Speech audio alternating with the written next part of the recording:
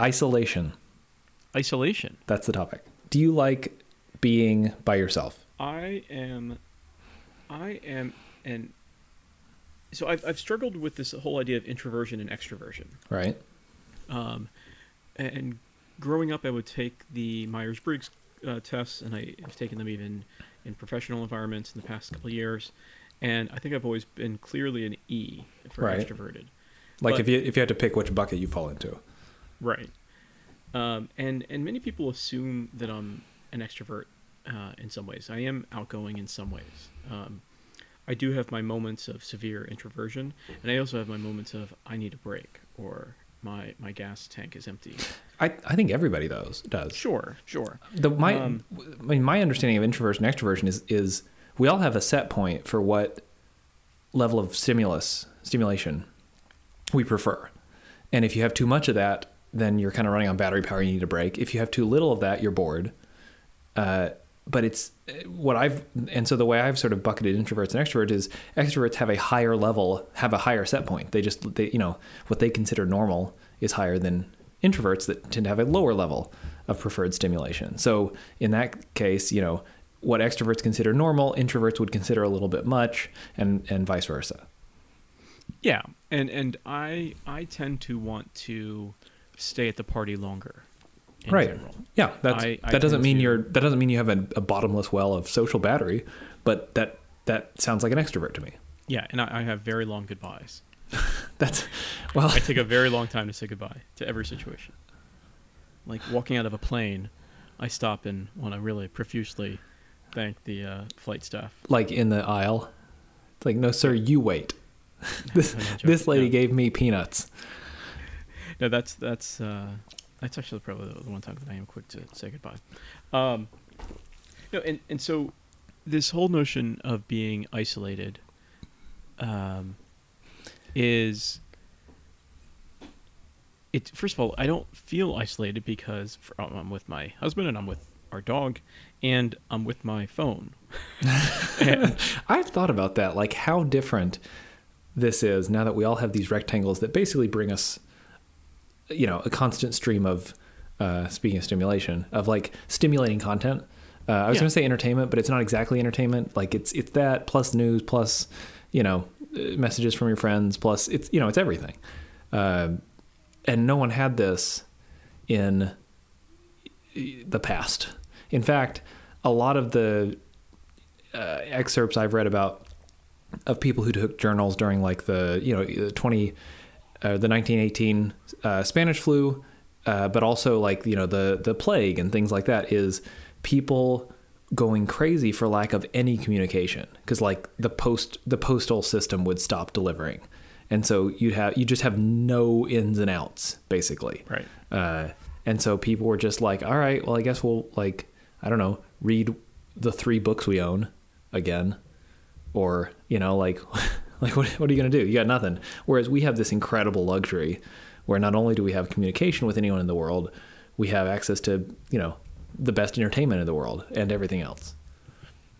Yeah. And I feel very fortunate on many dimensions of this whole situation. One of which, not in any particular order, but one of the areas where I feel very fortunate is I don't have any young children that I have to take care of.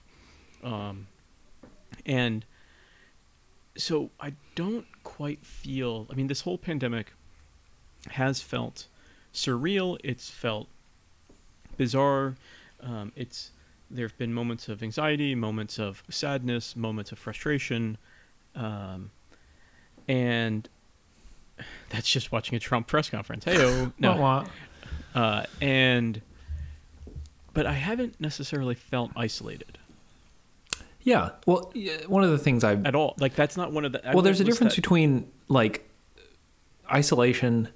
Okay, let's try to create some definitions for the difference between isolation. This is not a dictionary show. Loneliness and solitude, because those are all very those are related but independent concepts. Because loneliness, you can feel lonely in a crowd, and you can feel. Sure. Whereas solitude, I think of as you are by yourself, but you might be perfectly happy there. I feel like the definition of solitude is just, are you by yourself, right? Whereas loneliness is more of a mental state. It's a lack of connection, regardless of how, what proximity other people are to you. Yeah, I remember being an angsty teenager and being surrounded by my large family, and right? feeling lonely Who at moments. Just don't get it. Yeah. And so, I mean, as Britney Spears, our great poet laureate, once said, "This loneliness is killing me." Wait, hit me baby one more time. Yes. So wait, but then we have isolation. So what is isolation? Because isolation to me anyway, how is isolation different than solitude? Isolation is being separated. So one of my friends, he wanted to change the nomenclature around this, and he put something on an Instagram story that was, we shouldn't call it social distancing, we should call it physical distancing. Yeah, I think I read a version of that. Yeah, because we're together, we're social. Yeah. But we can't be in the same literal space. Yeah.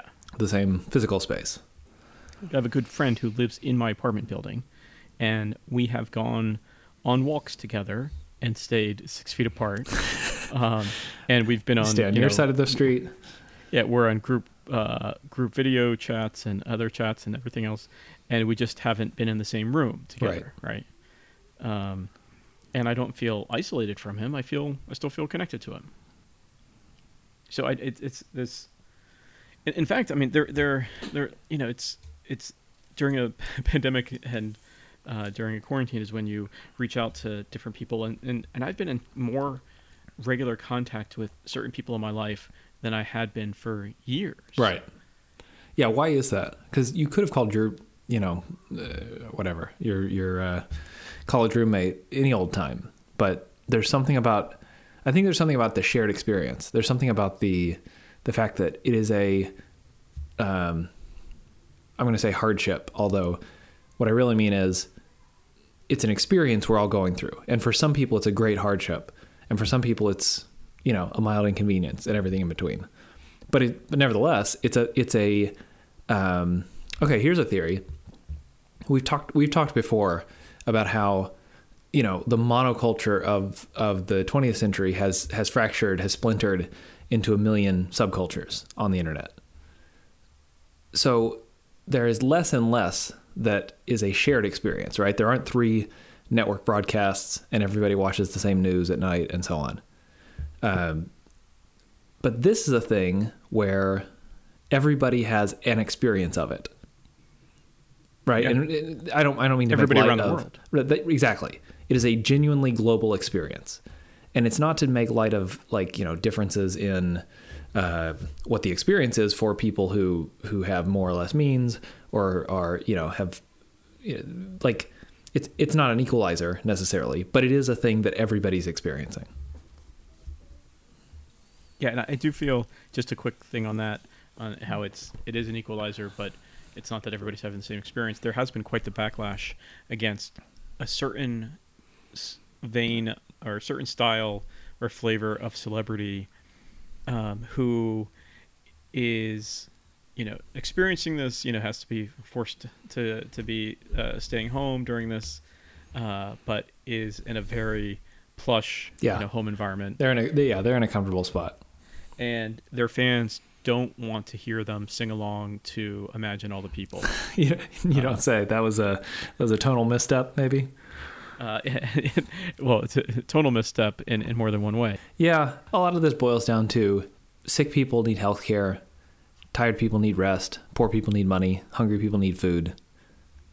That's kind of it. And it's like, we don't need... songs from celebrities, I'm not saying those are without value, but that's for the people who need entertainment.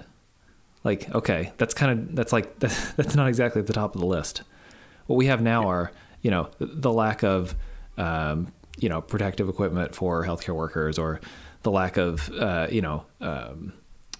people who've lost their jobs and things like those are the urgent, real problems. It's lead, follower, get out of the way for these real, urgent, critical human problems.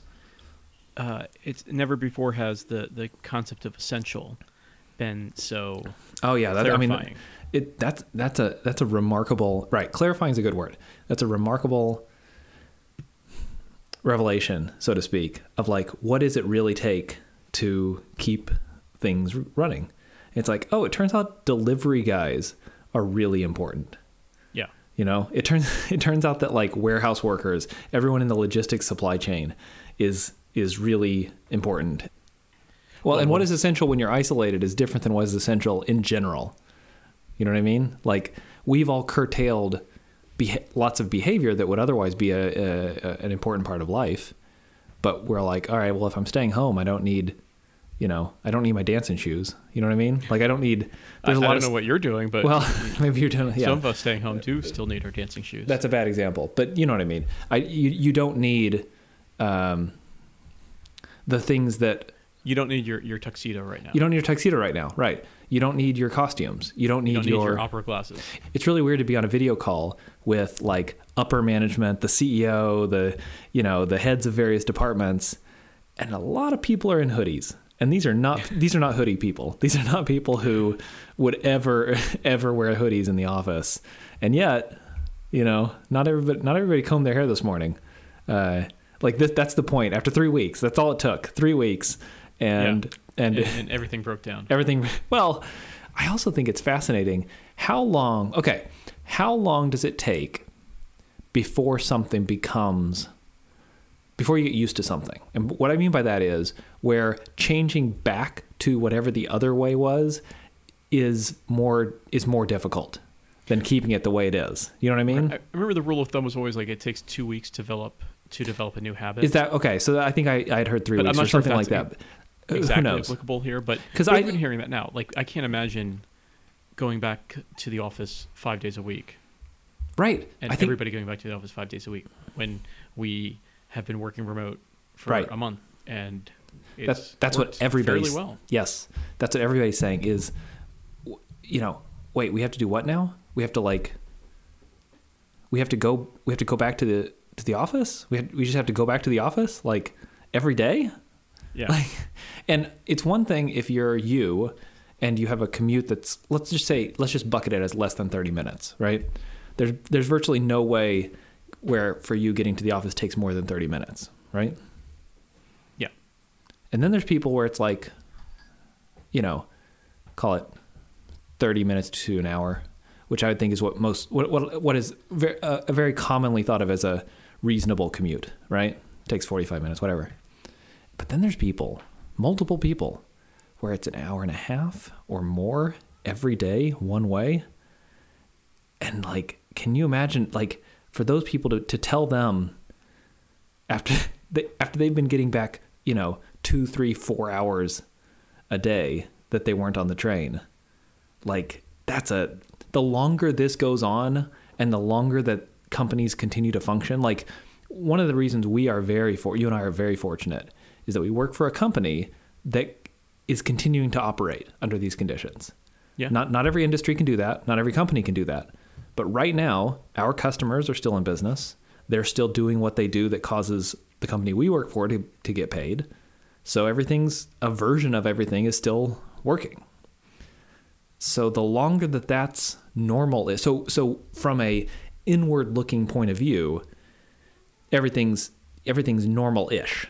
Right? It's you know what I mean? It's like it's still functional. Whereas if you worked for a restaurant and the restaurant's now closed and you and 100 of your coworkers are out of business, that's a very different situation.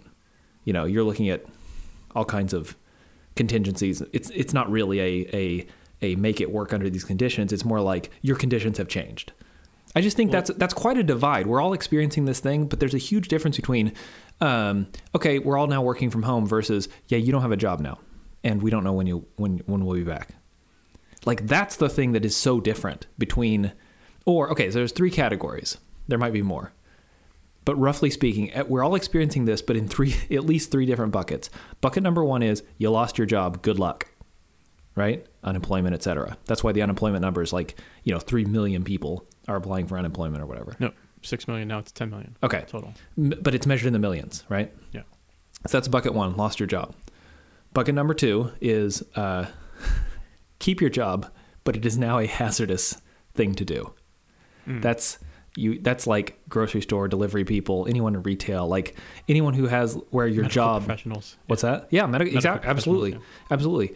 There are a lot of medical professionals now who are being pressed into service where, you were in the hospital doing some specialty. Now you're just participating in this onslaught of COVID cases. So the first one is you lost your job. The second group is your job has become hazardous. And the third group is your job, you've been mildly inconvenienced. Right. Which is the best one to be in, or not the best, but the most comfortable. No, it's the best. It's the best. Yeah, I know. I guess if everyone had a choice, this is the one you'd be in, where you have a job and it's just a little bit weird. Yeah, and then there's even within that category 3 of you have a job and it's just a little bit weird. There's some who are maybe doing better now. I guess, right. They don't have a long commute. That's a subgroup, right, where it's they don't have kids that they have to homeschool. And so I will say more say time that for relaxation and sleeping and exercise and the homeschool, reading, to be perfectly honest, is it's not literally the schooling part. It's not the homeschooling part. It's the fact that all day, every day, all of us are in the same building. You know what I mean? It's like we're all in the same room, and so it's one room schoolhouse. Yeah, right. And it's like, okay, so you see all these like memes online where it's like, oh, I now think teachers should be paid $1 million a year, and it's like, sure, but part of the reason why teachers can do what they do is because they go home. And I think this is important for anybody who has an intense job, and I consider teaching a very intense job. You go do the intense thing, and then you go home. And you reset and you rest, and then you come back and you do it the next day. And so you have this kind of on-off rhythm, right? Boundaries. Exactly. Whereas, and then parenting is similar in that you're a parent 24 hours a day, which is relentless, but occasionally you get a break. And one of those breaks is when the kids go to school. This is why being like newborns are one of the hardest times, is because it's genuinely relentless. You're the newest at it. You don't have a lot of muscle memory, and they're there all the time. And there's very little relief unless you have like a parent or a nurse or somebody who can give you that relief. But everybody, all humans, need relief. You need some kind of rhythm to give you a break from whatever the thing is that's burdensome to you. And that's what makes everyone able to continue on, is that you have this kind of rhythm. And so I think it's less how heavy of a lift it is to educate your kids, and it's more about the fact that they're always there. They're always there, and it's like as soon as their school day is done, it's like they just came home and now they want their activities, or now they want to watch TV, or now they want to play with their friends, or now they want to do whatever. And it's just like, meanwhile, we have to do our jobs too. It's just all the things all at the same time. And that's what makes it ironic that during this time of quote unquote isolation, it's the opposite. It's like forced assembly. I read somewhere that one of the problems couples are having, even couples who like each other, is that you don't get to miss each other. Right. You don't have the see you later, honey. Right. I can't wait to see you. It's like, yeah, we've been seeing you. Yeah. Distance makes the heart grow fonder. Yeah. All right. What's the next topic? Turning 40. Turning 40. That's the topic. I have good friends that we go for the past several years. We've gone on an annual trip somewhere around the world. And this year, two of the friends are turning 40 one day apart. So we had planned for our trip to coincide with their birthday this year, which is in mid-June. And we were planning to go to Peru. And a couple months ago, one of our friends was still thinking that we would go there, right? Yeah. That this. Well, a couple of months ago, a trip to Peru seemed like a possibility. And I said, it's adorable that you think we're still going to Peru. And I think I really crushed his spirits. This is back when we were reading about the reports of things happening in China. Yeah. And you were saying we were probably going to get here. Yeah, there's two different camps. There those who were in the camp of just chose not to believe the right. It's sort of the denial because the reality that it would actually be a global pandemic seemed crazy and scary. Yeah, or that it couldn't happen here, or Right. somehow it wouldn't be that bad. It was like, oh, it's adorable. You think that this trip in June is still happening, and so he is now claimed that has officially moved his 40th birthday to 2021. I honestly, I think a lot of people are doing that. Like, I've seen a lot of people celebrating, kids' birthdays virtually, and it's like there's a good adventurous spirit, but it's also sad.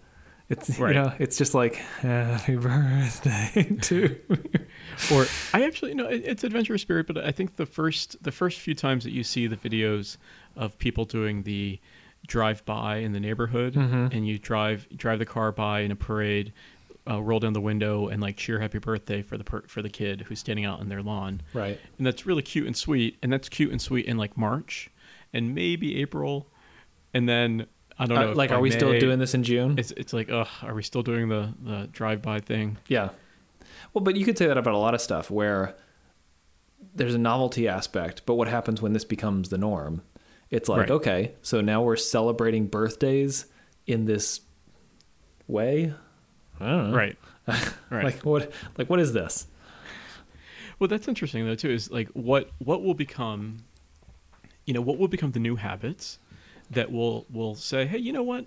Even though we did this to adapt to this global pandemic, that was an improvement on how we were doing things before. Let's keep that. The one that keeps coming up is something that's already the case in Asian countries, which is anyone who's sick should be wearing a mask. Yeah. All as a precaution. Right. When you're out and about. Yeah. Or we should all be washing our hands a lot more, and that hopefully they'll just become part of the norm.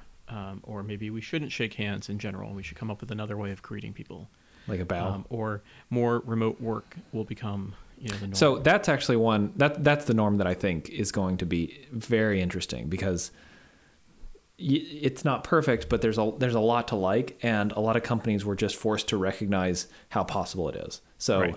But okay, let's put all those aside though. Those right. Because I want to get to something a little bit different than the economic impacts or the commercial norms that are maybe being established or reestablished now.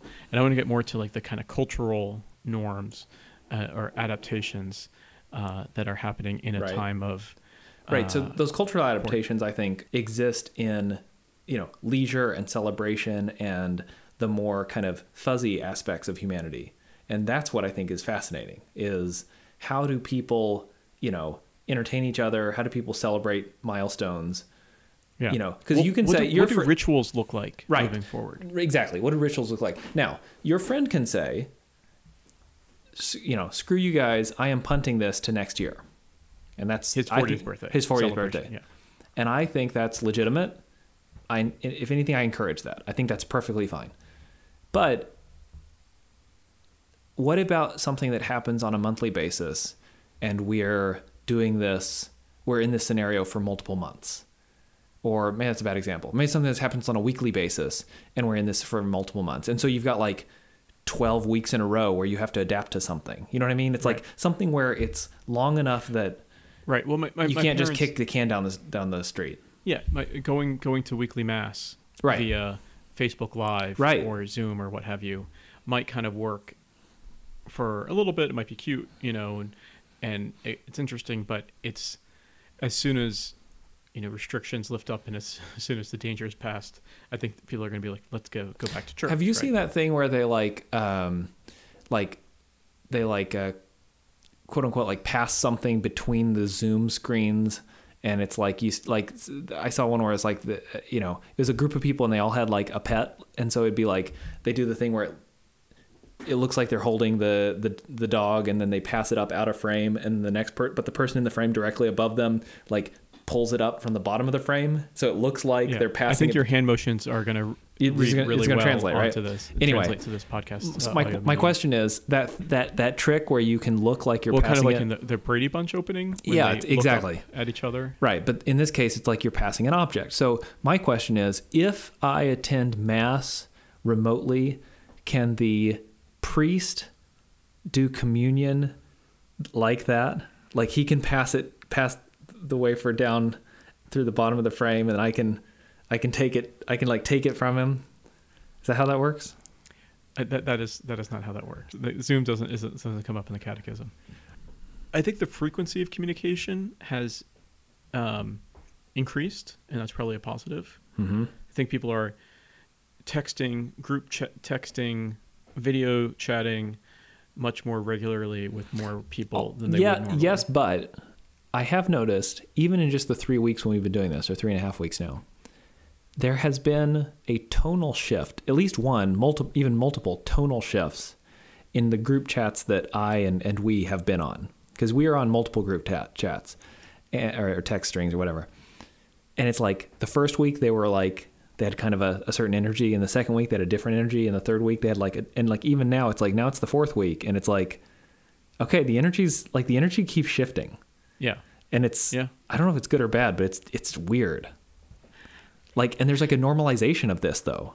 Like, you know what I mean? Like everyone's kind of getting used to it is the wrong term, but it's like adapting. Right. And human beings are, I said this in the first week or two. It's like, human beings are amazingly resilient and amazingly adaptive, and right. we can get used to new circumstances and new patterns and whatnot. I think the frustrating aspect of me, especially initially, was the uncertainty about what is the new normal that I have to get used to. Right. And what things are just temporary. And what's the duration of this new normal. The lack of clarity around the duration is fascinating, because it's not so much that like 3 weeks is that much different from 3 months, although it is. But if you knew for sure, I think most people would prefer, I know for sure this is going to take 3 months, but then it's over.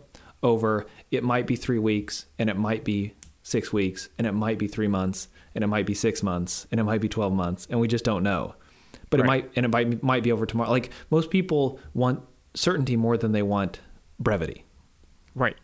And that's certainty over brevity, I think is a really key insight. And I think that, the idea of if you had a prison sentence, and you knew what it was definitively, then you can wrap your head around it, and you could kind of adapt. Prepare. You could adapt. But if you are just put in jail and you're awaiting trial, and right. it could go on for months and months and months, but even if your prison sentence is measured in years, and your jail your time in jail is measured in days or weeks or months, it's almost like the jail time's worse. Yeah. Because you don't know. Yeah. I mean, here I am talking about something I have no experience with, so fucking knows. But so anyway, so we are all adapting, but it's not like we're adapting like, you move to another country and you live here now, so you have to adapt. It's more like we're adapting to something, but we don't know how. We don't know how permanent these adaptations need to be, right? Should we be like just putting up a tent, or should we be remodeling the kitchen? It's like there are very different considerations here. It's like I wouldn't recommend a remodel job right now. No.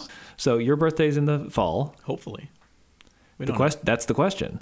The question is, do you know something I don't know? No. Okay. I do know that we are unlikely to have a vaccine by then. Correct. So what is what does the world look like? Yeah. Are we going to celebrate it at a restaurant wearing face masks? Like what? Like really? I don't know. I don't either. Yeah, what? Okay. I'm not. First of all, I'm not. Of all the things, I'm least worried about is how I'm going to celebrate my 40th birthday. Like what? That, to me, yeah, it's funny because it's one of those things that I've.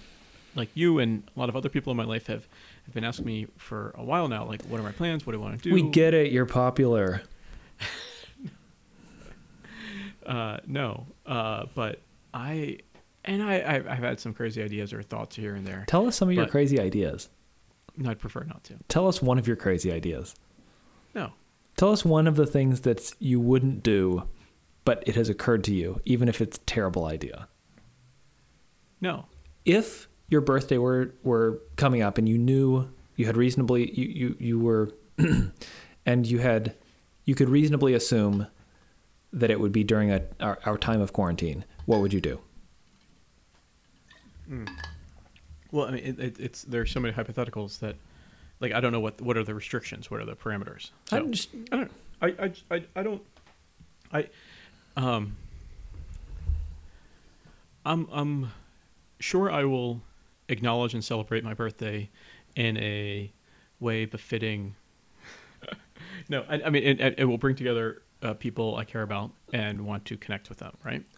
But I haven't, even though I've been thinking about it for some time and I've known that this birthday is coming, I haven't really quite wrapped my head around the implications. You seem unmoved by this as an event or a ritual or a celebration. That's not true. And I think okay, as it gets that's closer, why I'm saying you seem that way. Yeah, no, but it might not actually. Then I'm like, so I don't think I fully wrap my head around what it means to be 40. Well, that's kind of what I'm getting at. Like, you know, when you're a kid, that feels like an old age. Like, yeah. I don't mean old age like elderly. I mean, just it feels old in a way that being in your 20s is not. Yeah. It's traditionally, you know, over the hill, right? There's all the tropes around that. But it's also sort of like, what's the difference between 38 and 42? You know, it's right. Yeah, no, it's I mean, same back pain kind of situations. No, you start taking Centrum Silver rather than regular Centrum. Jeez. You get different Instagram targeted ads. Yeah. I have been getting regularly. So I get hipster shoe. Well, of course, but I get shoe advertising, which is fine. Like, you know, different kinds of shoes. But I also get insoles. So I think people are assuming the overlap between shoes and woodworking is like a guy who's on his feet all day and therefore might want these orthotic insoles. I don't know. I'm the wrong target audience, but I keep getting them. I mean, those algorithms are not wrong, though. No. Trust them. Well, I do not trust them. Anyway. No, you haven't thought much about it. I mean, so my mother was 40 when she had me. That's all right. Yeah, and my father I think was 43. Okay. That when I was born. So I think this turning 40 is. I've thought about it a lot. Okay, that's the time that that's the age that my mother was, and now and my mother is, you know, thriving now, and right, and I don't know what it's also what will the next. I think the future feels so far away still, and it's weird to think about what the world will look like in 5 years. First of all, it's weird to think about. Let me take a second. The future is so far away, and it's weird to think about what the world will look like. Let's say, you know, God willing, I live another 40 years, another 50 years. I can't even kind of anticipate what the world of, 2040 or 2050 or 2060 or 2070 might look like. Right. And it's also, I can't imagine what the world 5 years from now will look like, in part because I can't even imagine what the world 5 months from now will look like. Right. We happen to be in a scenario where it's very difficult to predict the future. Yeah. And so because I can't predict the world, or I don't think I have the right mental model refined yet for what the state of the world will look like. I don't have the right mental model for what my life should look like or might look like within that new world that's coming, right? And I don't know, I'll still be, no matter what, I'll still be telling like bad puns. Yeah, but it becomes endearing at some point because Grandpa Brian is telling bad puns. Wait. Let me stop you right there. It will become endearing? Or you meant to say that? I can only hope. Let's take that again, because you meant to say it'll continue to be as endearing as it's always been. It'll stop being as punishing as it has been because I'll be dead by then and young people won't be able to do anything about it. One thing I think is interesting is 40 does seem to be... Everyone talks about it being over the hill, right? And no, I think there are the cultural tropes around it being over the hill. And a large part of that comes from I remember seeing a graph one time looking at, I forget what it was measuring, but it was something like the overall health of people who had different lifestyles. It was like, your people who were smokers versus non-smokers, or people who exercised regularly versus who didn't, and so on. And in the 20s, the different groups are all very similar, right? People who exercise or don't exercise, or smoke or don't smoke, or have, whatever, are all, you're in your 20s. So everyone's relatively healthy. And then and then in your 30s, they start to diverge a little bit. And then between like 40 and 50, the smokers fall off a cliff. The people who exercise sort of like continue to glide your health declines a little bit, but it's very slowly. And then whatever the middle group is, it's like somewhere in the middle. But it's like, I think it's less about going over the hill. It's more like, unless you're taking care of yourself, your habits and decisions are going to catch up with you. This is the time at which those decisions catch up with you. Whereas before, you were a little bit more invincible. Yeah. So it was 3 years ago, I went to my 15-year college reunion. Okay. And so there was a bunch of 37-year-olds, okay, roughly. And some of the people looked... Sorry, you said high school reunion. Nope, college reunion. College, okay. Right. So they're 37-year-olds. And some of the people looked 37. And some of the people looked, they could pass for 32, 31. Sure. Right? Everybody was clearly in their 30s. So right. No one's looking like it. That's some work done. No one could be... none of us could have been cast as in Saved by the Bell or 90210 reunion, right? But then there are some people who were 37 and looked 50. Right. Looked 50. It was a hard 37. It was a hard 37. And I think that's just going to accelerate and continue to accelerate. Just people who just did not take care of themselves, or, as you said, smokers, or people who just don't exercise at all. And there's something that you could get away with it when you're younger and had metabolism and everything else, and then it just kind of catches up to you. So I think, I feel like I'm in a good place mentally, physically, emotionally I was to turn 40, so I feel good about the person I will be on the other side of this. But I think more of my anxiety is around what will the world look like, and so you're saying if the world were stable, but not only if it's stable, but no matter what the world will look like, and how will I find my place in that world, and how will I do my best, or do my duty. I realized that when I started segueing into, maybe from muscle memory, the Scout Oath. On my honor, I'll do my best to do my duty to God and my country, to help other people at all times, to keep myself physically strong, mentally awake, and morally straight. Morally straight. And I think, I am 1,000% not straight, but I think I am morally straight. I think I'm more morally straight than a lot of heterosexual people out there. I'm pretty sure that moral straightness is an independent dimension to to romantic or sexual straightness. Yeah. Okay, what's the next topic? Dollar stores. So the thing about dollar stores is not everything in there is $1. I find that hard to believe. I guess I find it just as hard to believe that anything is $1. I remember as a kid, it felt, a candy bar or a soda was 50 cents. And so $1 felt like something that you could buy something with. And, nowadays it's like, what are you really going to get for $1? I feel like they need to change it. Because the dollar store, at least when we were growing up, was kind of like the modern version of like the 5 and 10, right? From our parent or grandparents' generation, where it's like a general store where everything's pretty cheap, and for a handful of coins you can go buy something. So then they had the dollar store, but then inflation, and it's like, well, what can you really get for $1? So now it's like, everything's. I feel like they should go back to calling it the 5 and 10, only it's $5 and $10. That's interesting, but I think I would counter that the inflation has been tempered by how cheap things that you might buy in a dollar store are today because of outsourced labor, efficiency in production. Right. So China. you can have China manufacture a lot of things for $1, even Yeah. even if it means shipping them back over. Right.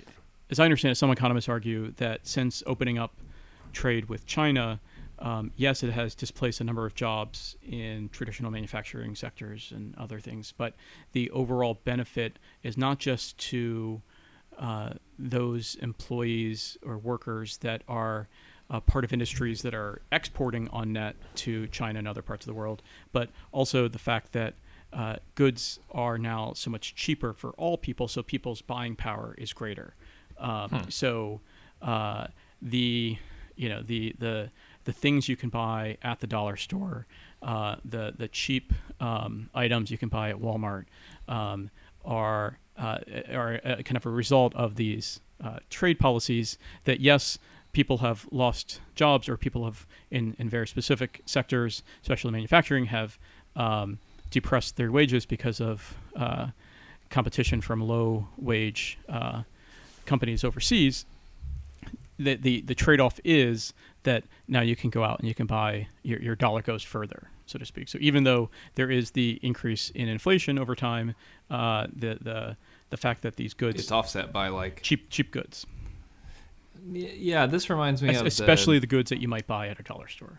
Well, right. So I think what you're saying, I can follow the logic in what you're saying. The difference, I think, is, you see these charts where people talk about, how can you say, for example, that it's harder, wages are stagnant, or it's more difficult for poor people to live.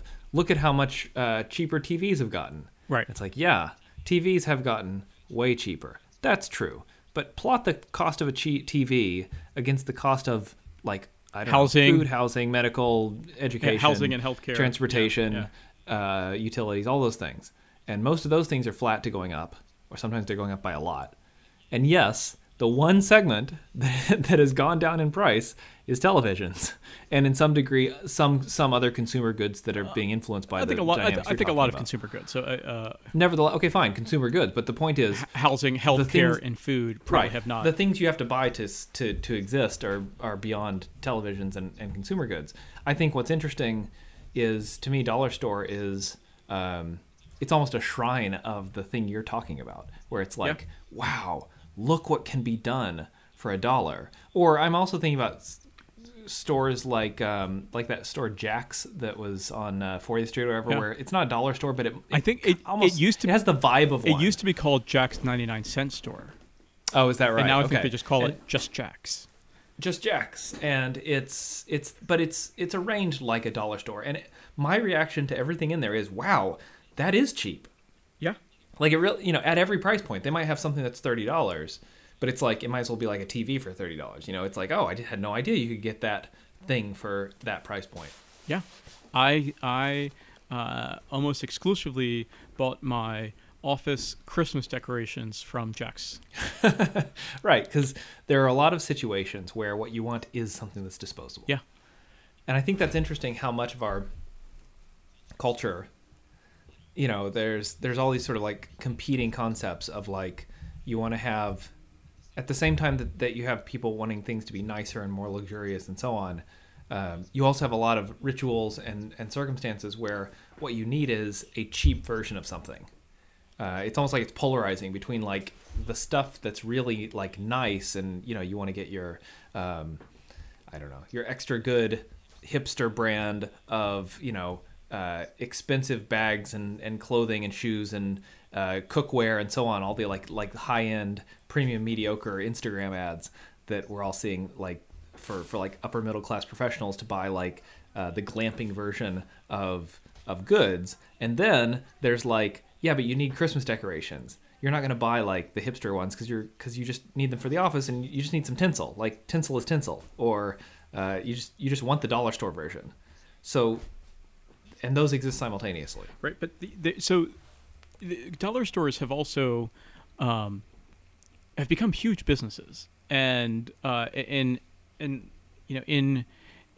the face of department stores and malls closing, in the face of Main Street mom and pop stores closing due to Walmart and other big box stores, dollar stores are actually expanding, and they're big business.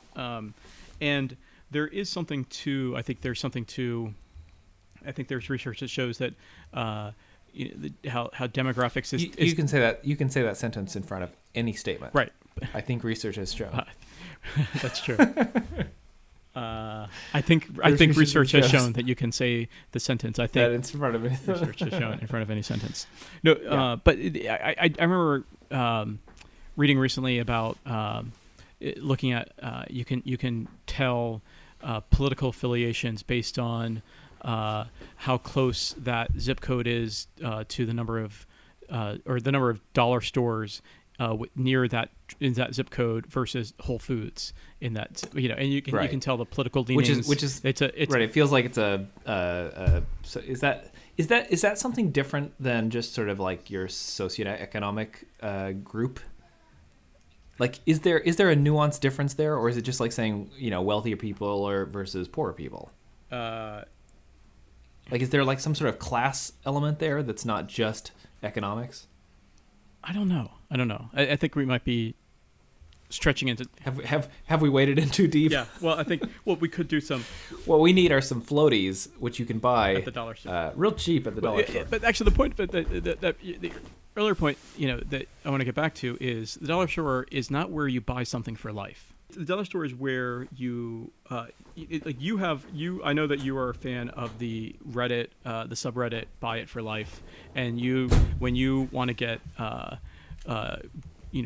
jackets, winter jackets, or you want to get AV equipment or things like that, you will look up and research something that you can and buy and have for a long time. So what's the best belt that's going to last you for years? What's the best boot that's going to last you for years? What's the best winter jacket that'll last you for a long time?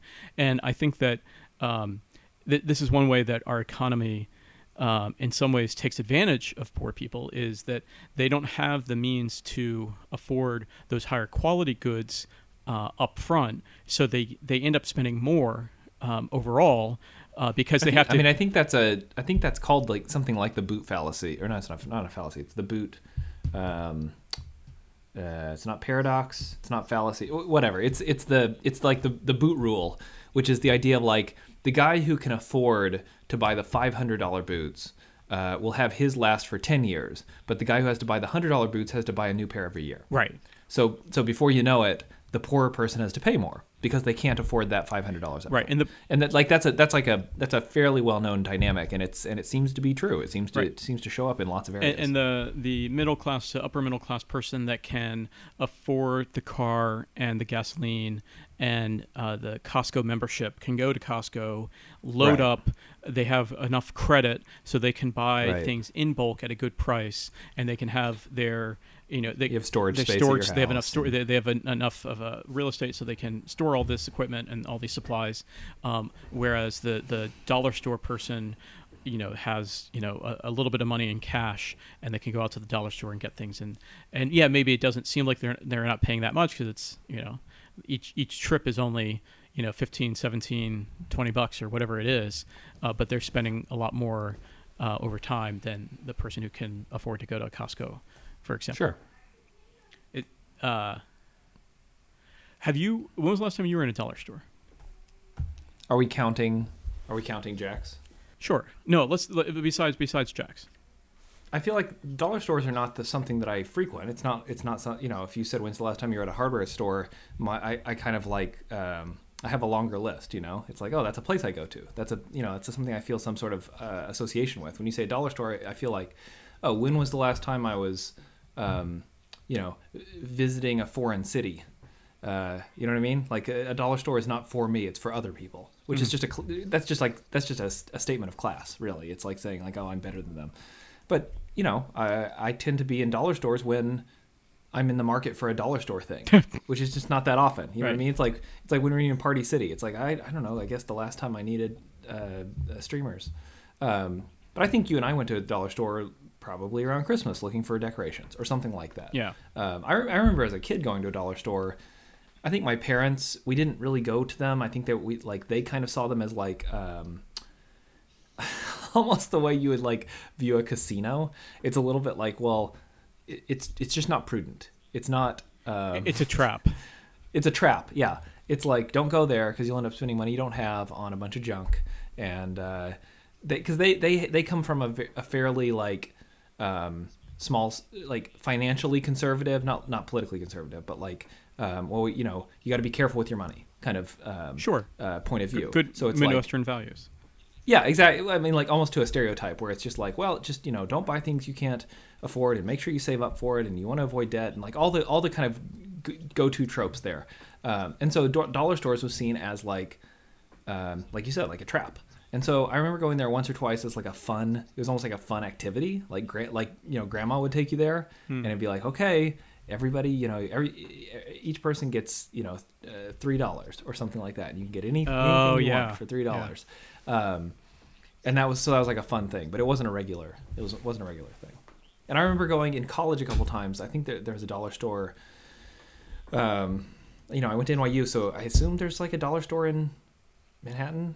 I have memories of going to like the equivalent of a dollar store and getting, you know, dollar store cookies, off-brand Oreos, and you know the kind of things that as a college student you're just lucky. You feel fortunate to have cookies, right? Or whatever. Dollar store like groceries are its own niche. Yeah. All right. What's the next topic? Class picture day. Class picture day. I think I am unique in saying this. I don't think this was an experience that any other person went through, but it would fill me with anxiety. You don't say. Yeah. Did you really think about it a lot? Because I remember not really. I have plenty of memories of being anxious about different situations. This is not one I have a lot of anxiety coded to or associated with. I have anxiety. I remember I didn't do anything with that anxiety, right? It's not like I mean, when do you ever do anything with any anxiety? Well, that's... You just sort of just hold on to it, right? But power through. But I didn't. I didn't use it to really plan out my outfit or my hair or anything like that. Did you not plan out your outfit? No, I mean, wouldn't that be, isn't that the only thing you can do? I guess so, but I never did. I don't think. I think I just always felt. Wait, you never did? You just wore whatever you were going to randomly wear on that Tuesday? I don't have a clear recollection of what I did for, like, in the morning when I was a kid. And I'm thinking now, especially early elementary school and throughout, about what did I wear that day? Right. I'm really thinking about, like, grades, like, 3rd, 4th, and 5th. Yeah, and Right? It's, like, late primary school. Maybe middle school, something like that. No, not middle school. I'm thinking, but of that age, I don't know what my daily routine was of like opening up my dresser and getting dressed in the morning. I literally don't know how I did that, or I just haven't tapped into that memory at all. And I don't think I was the youngest of 7 kids, and I don't think my mom planned my outfits for me by any stretch. Because she had six other children to deal with. Yeah. So there's I have this right. There's 11 years between you and the oldest? Yeah. So that means when you're in 3rd grade, you're about 8, which means the oldest is 19. Yeah, it was out. Yeah. So, and by that point. So, but just barely out of school, or, you know. Yeah, it was out. I think probably by that time, probably the oldest 2 were. But the point, regardless of whether like the very oldest or the oldest 2 even, you have children along the entire spectrum of school ages, and they're all going to different things. Yeah. You're right. You've got you at the youngest, and you've got somebody who's, you know, in college or whatever, and everything in between. Yep. And so you're saying you were just along for the ride, but let's assume you probably set out your outfit for the day, right? Wouldn't you have said, like, that's my favorite shirt, so I'm going to wear it on picture day? I mean, I guess Or maybe your mom would have said, like, that's your nice, like, you know, button-up shirt. You got to wear that one. First of all, the whole concept of setting out your outfit, I don't think I've ever done that. Like, that's not ever. I'm not saying I did. I didn't usually do that, but I would say for something like class picture day or any kind of, like, I don't know, a special event or something that was going to happen. First day of school, you didn't like. You know, and I think what you mean by setting out your outfit. Now, I'm just imagining depictions of this from popular fiction of, you know, someone putting, like, specifically laying out their outfit on their bed or on their let's floor. Be specific. The activity is you pull out a shirt and pants, underwear, socks. You put it in a pile on, you know, top of your dresser, your desk or something, so that when you get up, it's all right there, like a like a packaged meal at the airport. You just open it up, there it is. So I have never done that except in the past, let's say 5 to 10 years as an adult. As an adult. And the only times I do that are when I have an early morning flight and right, that's the adult version of this situation. Where I want to, super early morning flight, so I want to and I don't want to disturb my husband sleeping, and so I want to have everything. With those loud drawers? Yes. Well, I want to have everything. I don't want to be fumbling through drawers. I want to have everything ready to go. For me, it's much more about not wanting to think about it than it is about both, not waking someone else. else. It's also time efficiency. Like I have more thought process the night before as I'm finishing packing than I do the next morning. So I know my sleepy morning self won't forget to wear socks or what have you. Yeah, that thing we all know. Well, that's a bad example, but have you ever forgotten to wear socks? That was the in your life. That was the first thing. No. Oh my god. Oh my god. Where are these? How did I? I'm wearing shoes. I do say I will say that dog walking during quarantine, when I'm just wearing slippers in the apartment and not wearing socks. Yeah. When I switch from my slippers to my shoes to go outside and walk the dog, I will often not have socks. If I'm not wearing, I won't put socks on to then put shoes on. Got it. Class pictures, though. One thing I remember from class picture day is the photographer or the photography service that Fairfax County Public Schools in Fairfax County, Virginia, that they would hire just outside of DC, they would bring, or they would give you a comb. Like they had a thing of like those. They had a box of disposable combs. A box of disposable combs. Yes. And you would get, and part of class picture days, you'd get a comb. It's a very late 80s vibe to it. Yeah. And some, I remember this. And I remember really prizing those combs, and I would take it home, and I'd have that comb, and I'd use that comb, and it was fun. And this was back when I had hair. It wasn't a beard comb. No, it wasn't a beard comb. No. It wasn't. Here you go, 8-year-old Brian. Make sure that beard hair is straight. Yeah. I do recall several times, and you'd get the, I forget, they call it like a contact paper. They'd call it something, or you'd get like a sample of the photos. They'd give you some... Yeah, like a proof sheet. A proof sheet, that's it. A proof sheet of some of the photos, and you would get that, and then from there, your parents would order... you take them home, and they decide how many to order and whatnot. And it's from those that you could also then say, oh, no. And so either your eyes were your eyes were closed or whatever. So there, I do recall... Did you get multiple... I don't remember getting multiple takes. Oh, yeah. Well, not multiple, but there was always... a month later, a retake day for people who are sick. There was always a retake day, which they still do that. I feel like it was a much more regulated activity back then. It wasn't like do some research if you feel like it. It was more like if you were absent on the day or, something went horribly wrong. Well, in my case, something went horribly wrong. I think a lot of the times when it comes to like what? I don't know. Like what could have gone wrong? A goofy smile, or I think I was always self-conscious about maybe my smile or my teeth or my hair. Which I, looking back at some of those photos, I'm like, oh my God, that hair is gorgeous. The beautiful hair. Beautiful head of hair. And also I think, I don't know, like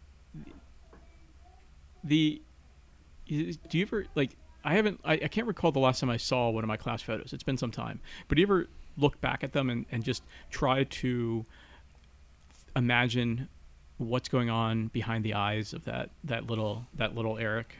I mean, I have some, starting in about third grade, I have pretty good memories, like first-person memories of being in certain circumstances, and I can remember what my thought process was, or my opinion about the situation I was in, or what people were doing or not doing.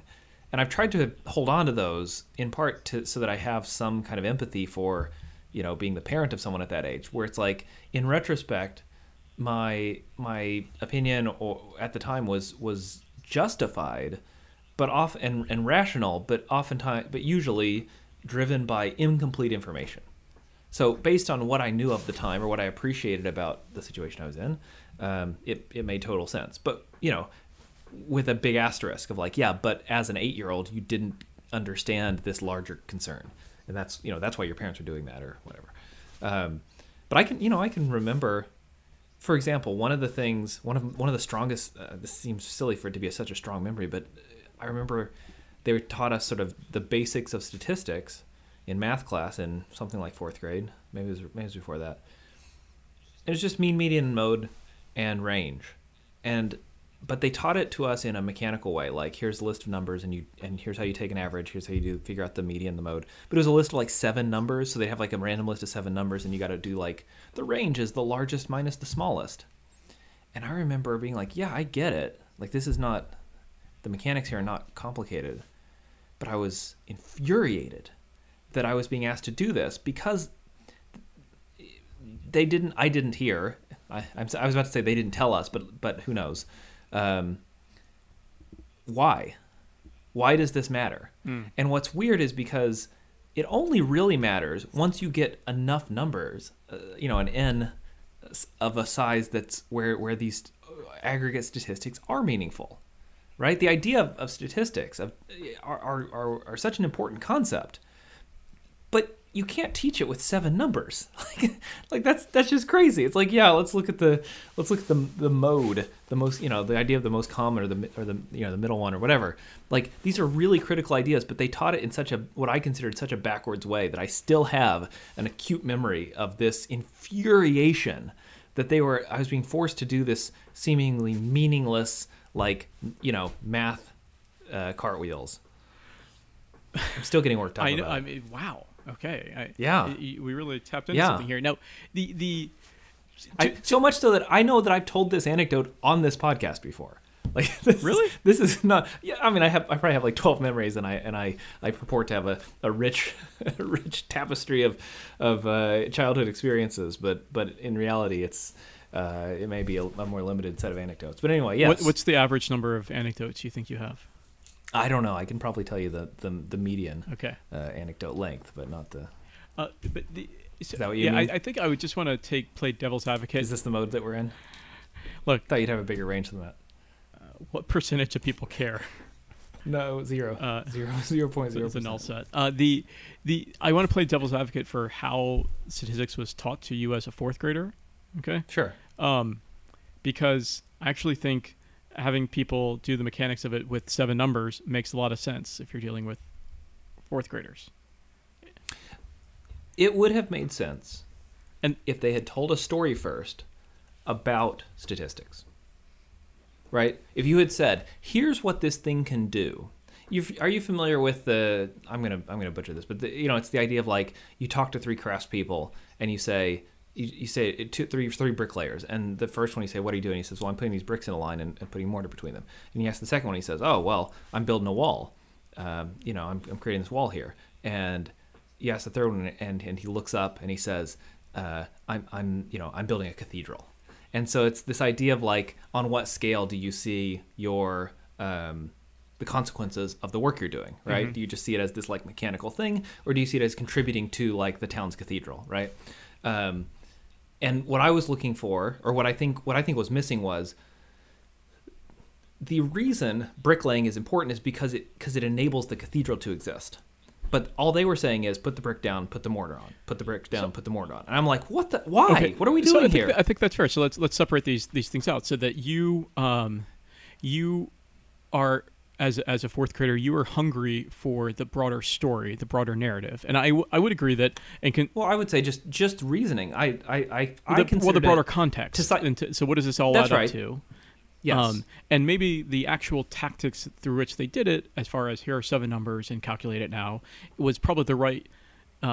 Were probably the right tactics, right? They're probably that may have right. I'm not saying that as an exercise shouldn't exist or is the wrong exercise, but it was just context free, right? But it's that it's the, and I think that's something Tim and I talk about a lot too. Like, in education, growing up, there was a lot of there's a lot of just going through the mechanics and not going through the context, and I think the context is so important. And I think the way you put it earlier, what's the broader story here? I think there's a narrative that can often be lacking, especially with non-narrative subjects like math and other things, right? So that you right, because the narrative is, what can you do with this? What good is it?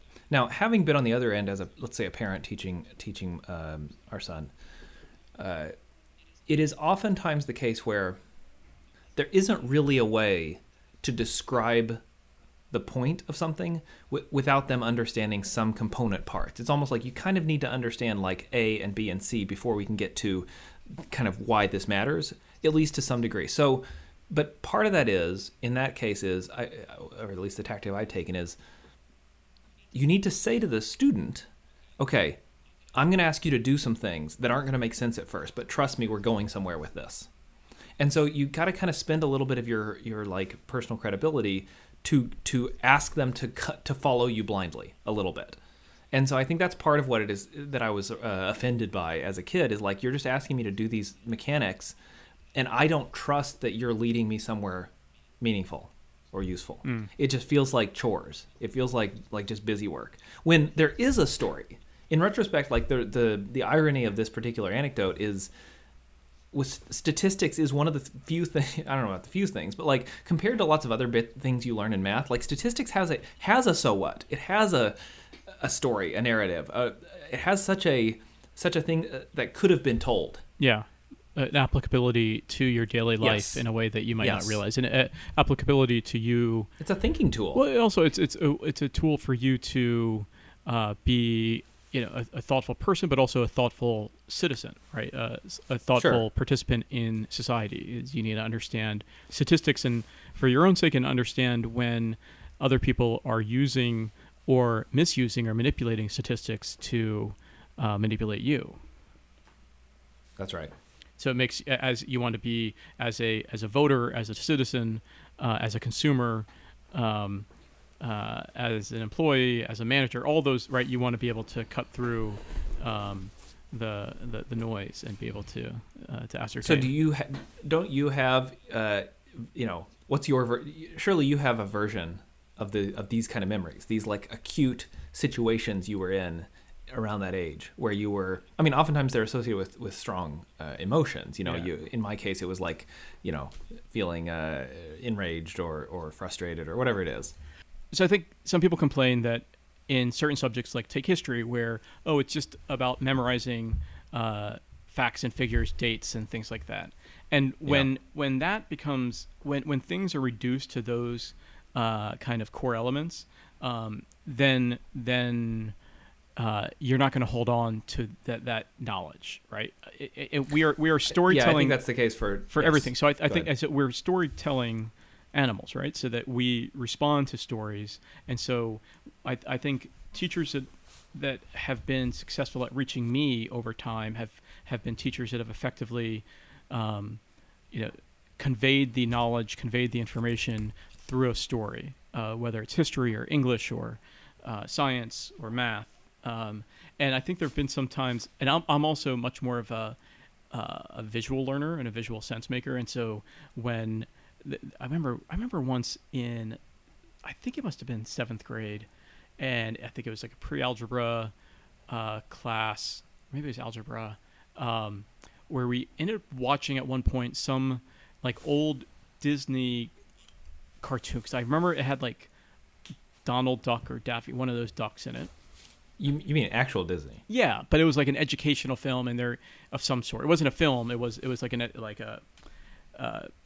something about Pythagorean theorem or something like. And they visualized it in a way that things clicked for me, in a way that just listening to my teacher and going over formulas and reading the textbook, it didn't. And so I do recall some, like, when I've had breakthrough moments in my education about when things have really coalesced for me, they've tend to be when things are either very, compelling stories that I can understand, or compelling visuals, or ideally both. This reminds me of something that I was reading about recently, where there are some people who lack the ability to picture things in their head, or more specifically, there's a very wide spectrum. There's an interesting Twitter thread that I was reading from somebody who reports not really being able to picture things in her head. Like, she's like, I can do it with a lot of effort, but like, so for example, she posted. Wait, I literally can't picture somebody not being able to picture. I know. I am also a very visual. I use visualization and my visual sense imaginative visual sense that I struggle to imagine what lacking this would be like, just as much as lacking actual sight would be like. What would it really be like to be blind? Only it's almost more so, because it's like you can close your eyes and imagine not having a sense of sight. It's hard for me to close my mind's eye. Nevertheless, she said, if you say picture an apple, and then she was like, which of these, and she showed sort of a spectrum from like a photorealistic apple to a slightly less one to a more impressionistic one to kind of a child's drawing to like this basic like blob of red. And she was like, for me, it's the last one. It's this like this like, she's like, I have to work really hard to picture anything in specifics. And she's like, I can do it if I've seen it before, if I have a visual memory of it, I can hold it in my head with effort. But as soon as I stop, putting effort into it, it just kind of evaporates. And so her brain, this particular person on Twitter, and she's a very sophisticated person with lots of thoughtful insight and so on. Her brain functions in a way that's different than mine, that's significantly different than mine. And all that makes me think is, well, that's just one difference that I consider pretty significant. Surely there are lots of other ones. So you said we're storytelling creatures, which I think is true, but not for everybody. I'm sure for some people that's not compelling, or it is compelling. Same with visual, this is the idea of teaching styles, but I think it's a more nuanced thing than that, which is why when you put a group of people together, it's tricky to teach a group of people. Right. The way any one student engages with the available educational interface is going to be very different. Right. That's why personalized learning is such a hot topic among some education funders or education researchers, and it's still tricky, right? I think there's a lot of nuance to it. Well, at a minimum, it's like just recognizing the fact that, and I think good teachers throughout history have always done this, which is recognizing the fact that people are different, and the thing you do is not going to be received the same way. So you're inevitably going to have the light's going to go on for different students in different ways. Right. And the lights are going to go on during the school picture day in front of that photo backdrop for students in different ways. It's a really good photo backdrop. Did you ever have the fake books? No, never the fake books, but my favorite, and do they still do this? This was definitely done in the 80s and into the 90s. The lasers in the backdrop? I have no idea. What? I've never seen the lasers. You're joking. I'm really not. No, we mostly had just like sort of generic, sort of monochrome, like a gray gradient. Yeah, or but then whatever. they would have like laser. It was not real lasers. I know what the word lasers means, but why can't? No, I don't mean they brought in. What are you talking They didn't about? bring in like a smoke screen, It wasn't like real lasers, but you're saying it's a photo of a like laser the backdrop. design. The backdrop would be like for everybody. Yeah, it would be like a muted gray, and then with Uh-huh. like these like streaks of like purple or green lasers Really? behind. Oh yeah, Oh, that's amazing. yeah. Oh, that's awesome. No, we never had that. Oh my gosh. Yeah. I feel like that's like a trope of like 80s school pictures. It might be. That feels more 90s than 80s. Well, I think late 80s, late 80s, early 90s. Neon. Remember when neon was a thing, became a thing? Yeah. It was one of the first trends or first fads that I recognized. It was like everything is neon, including class picture day backdrops, apparently. All right, what's the next topic? Finales. Finales. That's the topic. Are we talking television finales? Yeah, that's sort of what I've been picturing. Okay, not life finales. What would you call a life finale? What's happened in your life where you've said, and that was the finale? Graduations, call it a retirement finale? parties. I don't know. Again, it seems like a stretch. It seems like a metaphor. It seems like the finale. I think is inherent to a television season or series. Right? Yeah, I think that's fair. I was just making sure I was buying time to clarify the contours of our topic. No, I'm familiar. Are you familiar with this kind of podcasting this tactic? Tactic I use. So finales. So finales are interesting in an era of on-demand streaming services. Yes, Because, I agree. It does change the. So I think we have nature. to kind of talk pre-streaming on demand, where shows get released all at once, and post that reality. Okay. And it's also interesting where you have streaming services or content providers like HBO who still release episodes one at a time, and Netflix that does them all at once. And those are two pretty different choices. Right. And so I would say for the Netflix, or for those that kind of provide the content all at once, I think that finales are less. They're less of an event, right? Because people do it on their own time, and it's kind of like you have some window of time to it changes it from a finale to like an ending. Correct. Like the ending of a movie matters, but it's not the same thing as a finale. Yeah.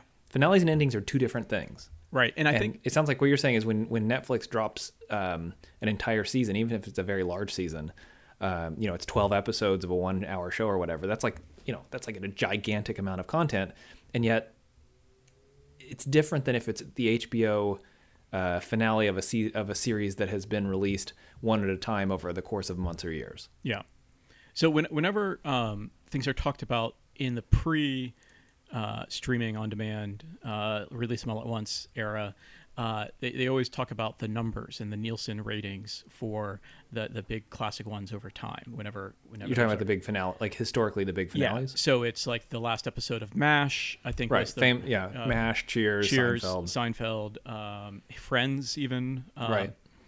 And it's one of those things where back in the time of appointment television, you knew where you were during those moments, because it was a synchronous thing. We all watched the finale of Seinfeld at the time when it aired. Yeah, that's when it happened. Yeah, or the finale of a competition, reality show competition, where people are watching it and tweeting about it. It has a similar vibe to like a Super Bowl or some other kind of like live sporting event where that the liveness is part of it. Yeah, and I really like that. There is something about the communal experience that I really dig, and that can I say dig? Is that a? I mean, I can. What sort of answer are you looking for? I know. I don't know. Like, should I? Yeah, Daddy-O, you can say dig. So, it's. I do feel connected to that cultural moment in a way that I really like. What's the most recent finale that you feel like has any, not necessarily the same, but similar gravity? Well, how far back do we have to go? Well, no, like I think Game of Thrones. I think Game of Thrones. Yeah. There was. So there recently. But again, HBO does the traditional model. It does the traditional model, but they yes, they're a elite or a premium brand, if you will. But so it's not the same as like a network series finale, but it still had a huge audience and one of the most watched finales of recent time. In very recent finale. Sometimes I say finale. Keep going. Is it finale? Always finale? I've only ever heard it as finale. I'm only bringing it up because one of us is wrong, and these are fun situations to find ourselves in. Yeah. I have next to zero confidence in my being right on this matter. Okay. I would have assumed I'm right, but like, isn't that everyone's assumption? Well, right. I think if we're going on what I have no confidence in, I'm not saying it's not finale. I'm saying it can be both finale and finale. Right. You're suggesting it's alternative, valid alternatives. Yeah. But I'm not so sure. but let's create a world in which both of those are allowed. Yeah. Okay. Fair. For the purposes of our discussion. So, recently, to give a network example of a season finale, was Modern Family, and now, which is I've only ever seen like 1 or 2 episodes of that, but I understand it's very popular. Very popular, and Tim and I actually got into Modern Family, in a big way, and like we would watch it every week, for years, or not every week, but we were pretty. It was probably our only, if you will, network show that we would regularly watch, and we kind of lost track of it in maybe more recent years. And then when I just caught wind across the cultural transom that they only had like 5 episodes left, and then their had their series finale, I was like, oh, I was a little bit sad. Yeah, I think that's part of what makes it. I think this is why you jump to like retirements and stuff as a analog, is that it is a planned end of something, and that's part of what gives it some weight. Yeah, and a series finale that happened in the past maybe year or two was Big Bang Theory that I actually didn't watch, but I didn't watch. I actually didn't know that had. I didn't know that had ended. Had ended. Yeah, it had ended. But the funny thing is, it was Tim and I watched that for many years as well, and almost it started on a lark. It started because the showrunner for that, the executive producer, is Chuck Lorre, and I had read. I mean, not to put too fine a point on it. I'm pretty sure it's Chuck Lorre, but I'd like to create a world where both pronunciations are valid. So it's Chuck Lorre. I have never heard his name. I've only read it. Carry on. Wow. Okay. Can we fix this up in post, or nope? It's going to go as there's a filter you can apply in post production. Is it the Brian / George W. Bush filter? It's like a auto tune, but for pronunciations. I hate to tell you that I didn't agree with George W. Bush's politics in many ways, or a lot of aspects of him or his presidency. But one thing I was very sympathetic to was his malapropisms. Mm-hmm. I was sympathetic to. Just seems like a guy you'd want to have a beer with. Nope. Back to Chuck Lorre. Chuck Lorre. Tell us about Chuck Lorre's finales. Well, I read I'm going to get middle brow pretentious on you, but so I read a New Yorker profile of him, mm-hmm. And because he's the guy behind several hit sitcoms over the years. And he and Greg Daniels are responsible for 40% all the TV. Yeah. But he and in it he said his formula for sitcoms, what makes a great sitcom, is that the characters are friends of yours that you get to know that don't change over time. So the not changing is an important part of it. Yeah, and they maybe in the grand arc of a 10-season run, there might be some mild changes, but it's like you check in with, there's our Sheldon, still Sheldon. There's our reliable, like you said, friends of ours. These what am I going to say? It's these the characters. It's those reliable characters that haven't changed, but that you enjoy seeing. Yeah, and actually, so this is actually a good distinction. Just getting back to our overall topic of finales, is the distinction between a narrative series like Game of Thrones, and a sitcom series, an episodic. Yeah. So, and that's, I think, a narrative series like Game of Thrones is there's a lot riding on it because you really have to nail the landing, mm-hmm. and an episodic series like a sitcom gets very emotional because I was going to say it's much more of an emotional task than a narrative task, right? Because there's always the two main characters finally get married or what have you, or whatever happens. Well, you're going to resolve from what I think needs to happen is you resolve the tension that has driven the entire series forward. I never watched the show How I Met Your Mother, but I recall reading about in the final episode they revealed who it was, right? Right. So that's probably one where it's the most explicit. It's in the title of the show. And when from what I read, because that's speaking of how you guys had watched Big Bang Theory, Jess and I watched How I Met Your Mother at the time when it was maybe not the whole series, but maybe the tail end, the last couple of years. And from what I had read, the creators of the show had this overall concept, and they're like, well, we know kind of the conceit of the show would be, it's called How I Met Your Mother. That's the story you're telling, this long story, as if you're telling it to your children. And then they had this idea for what the finale would be, right? It's like, so they kind of had this idea of here's season one, here's what the final season would be, and we can make it as long as we need to just by doing things in the middle. Interestingly, they had this idea, spoiler alert, for what's his name, the main character, to end up with Robin at the end via this mechanism. The problem was, what they hadn't considered was how successful or how beloved the relationship between Robin, who's supposed to be the reveal at the end, with it's Barney. What's his name? Neil Patrick Harris. Thank you. Neil Patrick Harris's character. So in the middle, just as a way of having more plot points in the series, they had the two of them get together, thinking like, okay, well, they'll get together and then they won't, and then whatever. And it's just an interesting thing in the middle. But the problem is it stuck. Like they did it too successfully. They got these two characters together and it felt like an earned relationship. And so they're like, oh, okay, so for the purposes of the overall narrative, we have to break this apart so that we can have the original ending we planned on.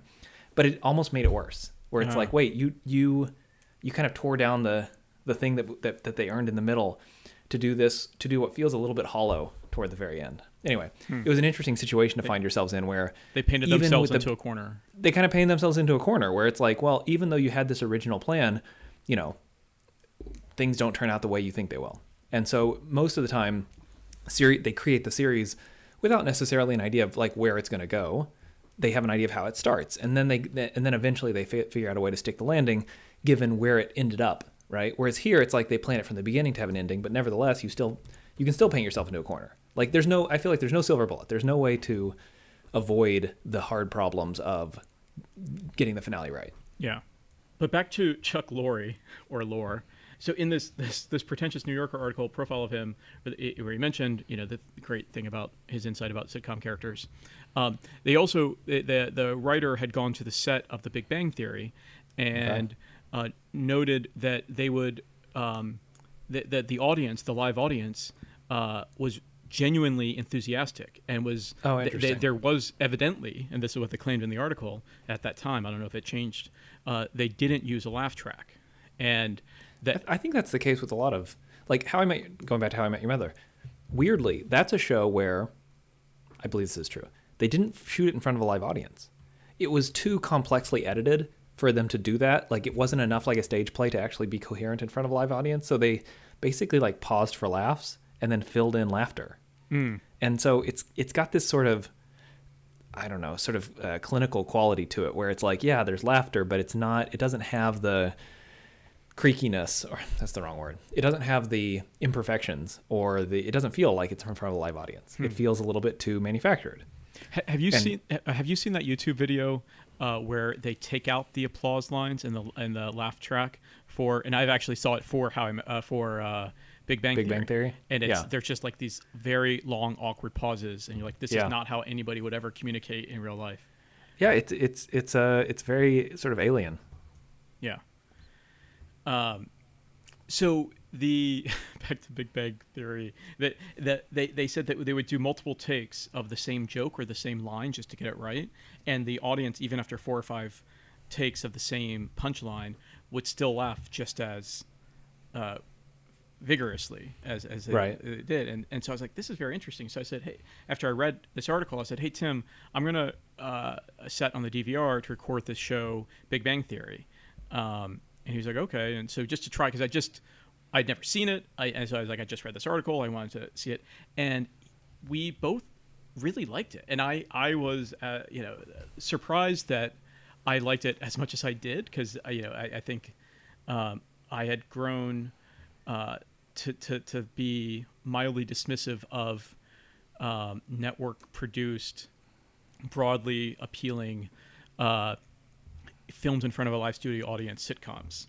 Mm-hmm. Sure, I'll give me your 30 Rock or your Parks and Rec or your Office, but I was skeptical of the kind of classic 3-camera sitcom.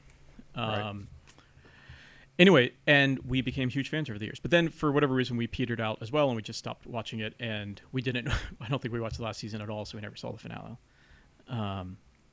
But I do like that those characters still exist out there, right? That they, that you can kind of check in. That's why reruns work so well for some of these shows, because you can return to these friends that you came to know years ago, and they're still. We still watch Parks and Rec because we watch it with the kids, and so it's like we've watched it enough now that they've seen all the episodes, and they recognize them and have favorites, and so it's reassuring in that same way, where like, oh, we want to watch the Harvest Festival episode or the Galentine's Day episode or whatever it is, and so it's these characters that are, it's comfort food. It's like a TV version of comfort food. What's funny is I realized leading up to Game of Thrones, when new seasons would come out, we would rewatch some aspects or some seasons here and there. Like the previous season, or something else? I think maybe, especially after one time there was a huge gap in between, maybe 2 years in between seasons. So I think we caught up even more than that. And I think I was so dissatisfied. This is not a unique or unpopular opinion, but with the series finale, that I have no real interest in going back to the series at any time soon. I think there is 100% a way to have that happen, where it's almost like if you don't get the ending right, it retroactively ruins everything else, because part of what you loved in the beginning was the potential. Right. The idea of like, okay, this could go different ways, but you want them to be satisfying. And then when it's not, it's like, well, now we know that promise remains unfulfilled. Well, and it's also interesting, I think the thing about Game of Thrones that was so annoying and frustrating about the finale is that the especially with what's her name, the Dragon Queen, Daenerys, that it felt to me like an unearned major character shift. Yes, that seems to be the core of the problem. Right, is that it's not that she can't go bad; it's that she needs to go. It's that whatever change, because she's one of the, like, arguably the main character, but one of the main characters, any change of that size needs to be earned, and it wasn't. And they only said it in like the director's commentary or like the inside the episode, with the two showrunners. They said, oh, that one look after that one episode when she like burned down the city, King's Landing. They said, oh, she turned back and she looked at the Red Keep and she thought about how she had been wronged time and time again, and that's when she decided to burn it down. I'm like, wait a minute. You're putting a lot. No, yeah. A fundamental. You're retroactively packing a lot into that look. Yeah. The proof is in the reaction. Yeah, and it just and the audience has told you whether or not your editing choices, your direction, whether that look successfully delivered the message, and the answer is no, it didn't. Yeah.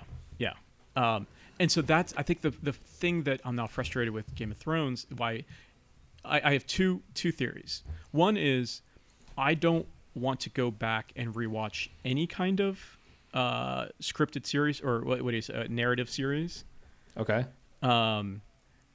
Because it's like, well, I already know where it's going. I already know the ending. I'm not that interested. But I am interested in going back to episodic shows and rewatching those, like Parks and Rec or 30 Rock or The Office, because each thing you're watching is more self-contained. Yeah, and it's these familiar characters. So that's one reason. You could have familiar characters in a drama. It's true, but maybe. So how do you feel about an episode of Law and Order? Well, does it have to be comedy versus drama, or does it have to be episodic versus? I forget what the other word is. It's not narrative, but let's say narrative. It's episodic versus serial. Yeah, that's what it is. We got there at the same time. Yeah. So, give me another one besides Law and Order, because I'm not sure if that's not a good one for me. Maybe ER. Or something. ER. The thing is, well, there's all the procedurals. There's like what is it? CSI, NCIS. I've never seen an episode of any one of those. Oh, is that right? I've never seen any. It's all like mystery of the week, right? It's like something happens and they got to figure out what happened, and then at the end they get the bad guy, they don't, or it's like that's it. That's the whole story. And so, in the same way that in a sitcom, you might have characters that eventually get married or move or whatever, and you have kind of these arcs and things that change. For the most part, each episode's self-contained. So those are just sort of the drama versions of that. So I wonder if it's this is part of me is like maybe I'm not interested in rewatching dramas, right? Versus comedies, and so that could be it. But I think it's also based on I'm not interested in rewatching serials versus episodic. So because I was thinking of Veep, which is one of my all-time favorite comedies. Yeah, but that's serial. But that's serial, and right. I love it. I've rewatched a few episodes here and there, just happenstance. But I love it so much. But it's like, well, I know where it's going, and for some reason I'm just not interested. Even though could, I feel like I should. It's like shame on me because it's highly rewatchable because there are so many jokes per minute. But that's not the thing you're getting hung up on. You're not like, oh, we're in a joke desert. That's not the problem. Yeah. The rewatchability is some other factor that you're talking about. Yeah. So what is the rewatchability? What? If you're watching something and you don't know where it's going because, you're watching the latest episode.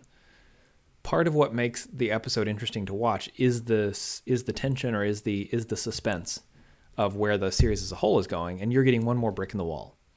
But once the whole wall has been built, each individual brick, it doesn't hold the same interest anymore because you can look at the whole. You can look at the piece, as it were. So instead of each thing sort of like having each episode having its time to shine as the latest component of the whole, once the whole is complete, each individual piece doesn't have as much weight on its own. Whereas in an episodic series, they were built to stand on their own and have, it's as if, okay, so there's a delta basically between how much interest can an episode hold when it's new versus how much episode can it hold. It's like how shelf stable is the episode. And so when it's new, it's the flagship episode. It's the vanguard. It's the tip of the spear. It's the, you know what I mean? It's the new one. It's the youngest kid in the family, right? Yeah. So everybody in the family gets to be the youngest kid in the family at some time. But eventually, basically nobody except the youngest is the youngest. And even they grow up and they stop being the baby.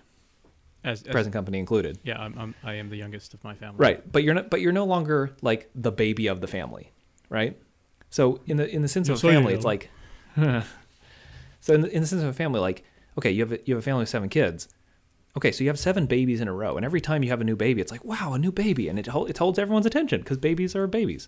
But then eventually it's just like, oh no, now we have just the Walsh family, and it's like, look, it's a bunch of people, and so it's like you can go back to whatever, Timmy, and say like, hey, remember when you were the baby? And he's like, yeah, that was great, but that's not really the case anymore. Like that's not his role anymore. All right, so bring this back to shows. So with serial episodes, it's kind of like the delta between when you're new and when the whole is complete is much bigger for serials than it is for episodics. Does that make sense? Yeah. So like for an episodic series like Friends had a huge finale, but each episode is an episode in an episodic series. So, there's a beginning, middle, and end of each episode. So you can watch some random episode from the middle of the series, of season, whatever, and it has not changed. How much weight it hasn't changed because it's not like you were building to a giant thing overall anyway. Right. That's the reason there's a delta, is because TV series that are serials have a greater ambition.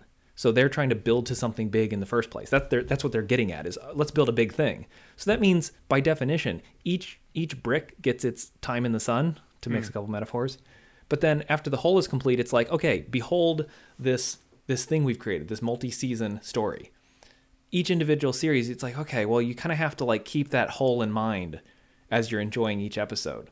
Whereas the episodics, it's like, well, we don't have the same grand ambition, but each episode is more shelf stable. And it's just gonna last longer because the whole is done. Ross and Rachel get together or whatever.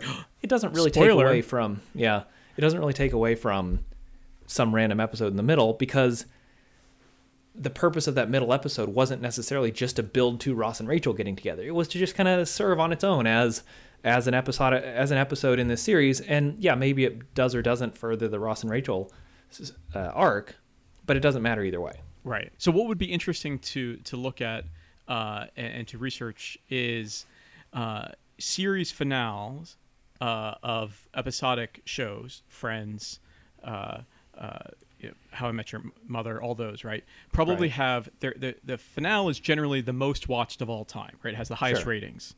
But I wonder if over time, if you add up rewatches, they might cumulatively become the least watched compared to all the other episodes. Because I think for episodic shows, I think people rarely rewatch the finale. You're saying the finale doesn't matter as much. I think you're right. So that's a very right, because I am much more interested in watching middle episodes of these shows I rewatch all the time than getting all the way through the final season and watching the final episode of the final season. Yeah. Like that's fine, but that's not really the purpose. The purpose is to just enjoy kind of being in the middle of the lake, not to reach the edge. Right. The only thing I remember about the final episode of the American Office was when Michael came, and I don't even know, I forget there's some kind of wedding or there's something. I forget even. I don't remember all the beats of the story, but they had Michael come back, and Dwight said to him, "Michael, I'm so glad you came," and he said, "That's what she said."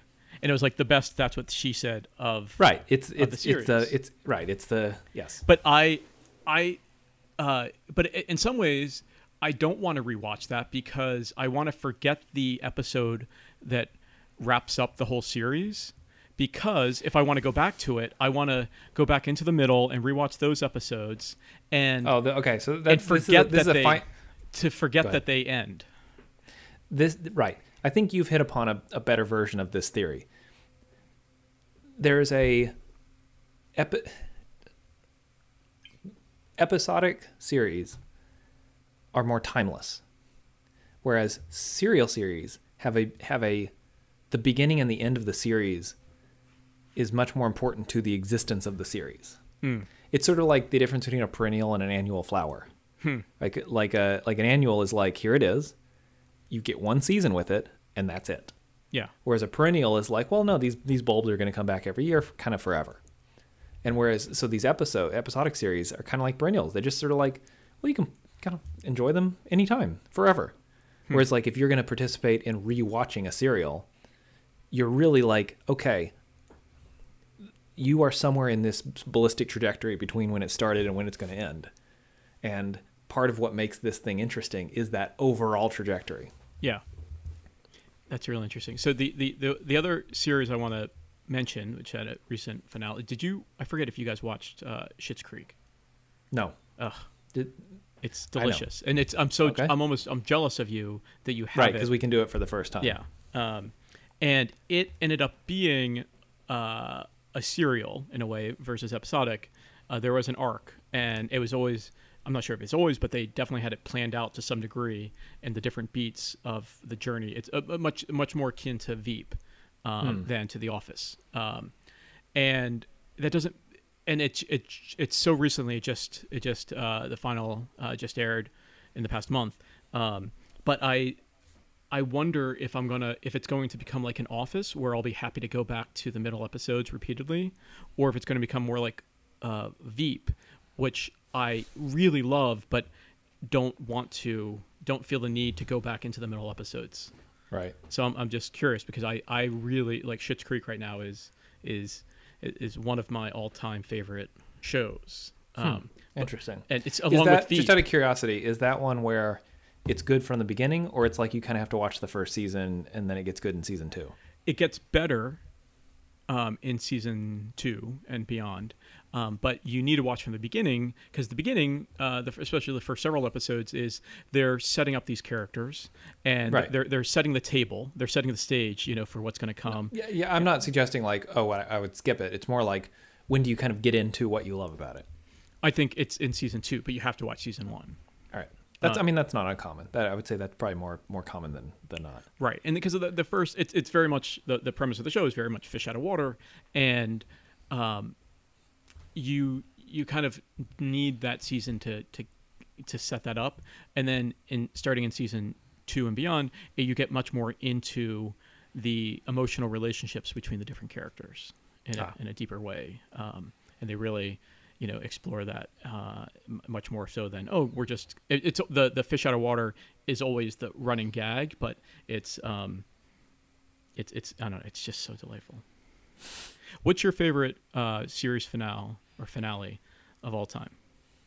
Oh, that's a good question. I think the purpose of finale is to destroy the world that made the rest of the series possible, such that after the finale you can't have that show anymore. Right? So if in any series, for it to continue on, there has to be so one example of this is the show Frasier. I think had a very good finale because the beginning of the series is he moves from Boston to Seattle, and it's the interactions between him and his brother and his dad who recently injured himself, and they hire Daphne character and so on. And then at the end, in the finale, he moves away, and his dad has since gotten married, and the characters have changed to a point where he moves away. That story doesn't exist anymore because the story was about him being in Seattle with his family and their interactions. And so I feel like that's an important part of what makes the finale possible. So one of the things that I think, for example, I like the Parks and Rec finale in part because it does a kind of flash forward for all the main characters. And so you kind of get to see like where they end up. And it does this. So for each of the main characters, it does a flash. Some of the flash forwards are like far into the future where they die of old age. Some are just a couple years into the future where something meaningful happens. But it provides a sense of resolution of like, because that's another one of these characters where these characters are all together working for this one agency. And yes, they go in lots of different directions over the course of the series, but then it disperses. I actually found the Office finale, I thought it kind of worked, but the last 2 or 3 seasons or whatever without Steve Carell, I feel like the real finale is the episode where Steve leaves. Yeah. Like that's kind of the finale of the show. And then there's this like bonus, Saved by the Bell, the new class. Yes. Sort of where like, most of the characters are there, but the heart is different. Yeah. I don't want to say it's gone, but it's just a different show. And like Will Ferrell, one of the best comedic actors of all time, perhaps, right? Definitely up there. I generally like his work incredibly. Yeah, let me try that again. I generally really like his work. I did not like him in The Office. Well, yeah, because it felt like stunt casting. It felt like it's just part of what. Although I liked Kathy Bates as far as stunt casting. I'm not saying stunt casting is bad. I just think that I think Steve and his performance of the Michael Scott character and how they found a character that really was an American version of that resonated with the American audiences the same way the Ricky Gervais character resonated with British audiences. Yep. And that's a tricky thing to do. But they figured out this like kind of unique thing that a big part of that is his performance, his acting ability, his ability to mix, sort of cringeworthy, social missteps with sort of like, meaning well and having this kind of like hole in his soul that he's obviously trying to fill, but like in an awkward way. Like there's so much of that is just him personally and his ability to do that performance. So when you take him out of it, it's like, well, you've got these characters and you've got this world, but you kind of removed a critical piece of what makes it work as a whole. Yeah. So I have a question. What are your thoughts on reunion shows or reboots? That's a great question because to me those are closely related to the idea of finales, right? Because you bring this, and interestingly, The Office did kind of a version of that in show, because the premise of the show is that they're making this documentary, and in the final one, you flash forward a year from when the crew, quote unquote, stopped filming the documentary to when the documentary itself is revealed. So you have this kind of like reunion, this like in-universe reunion show. I think reunion shows are like, they're similar to high school or college reunions in that it's kind of fun to see everyone, but it makes you feel a little bit weird. It is in no way a replacement for actually being there at the time because it's not a time machine.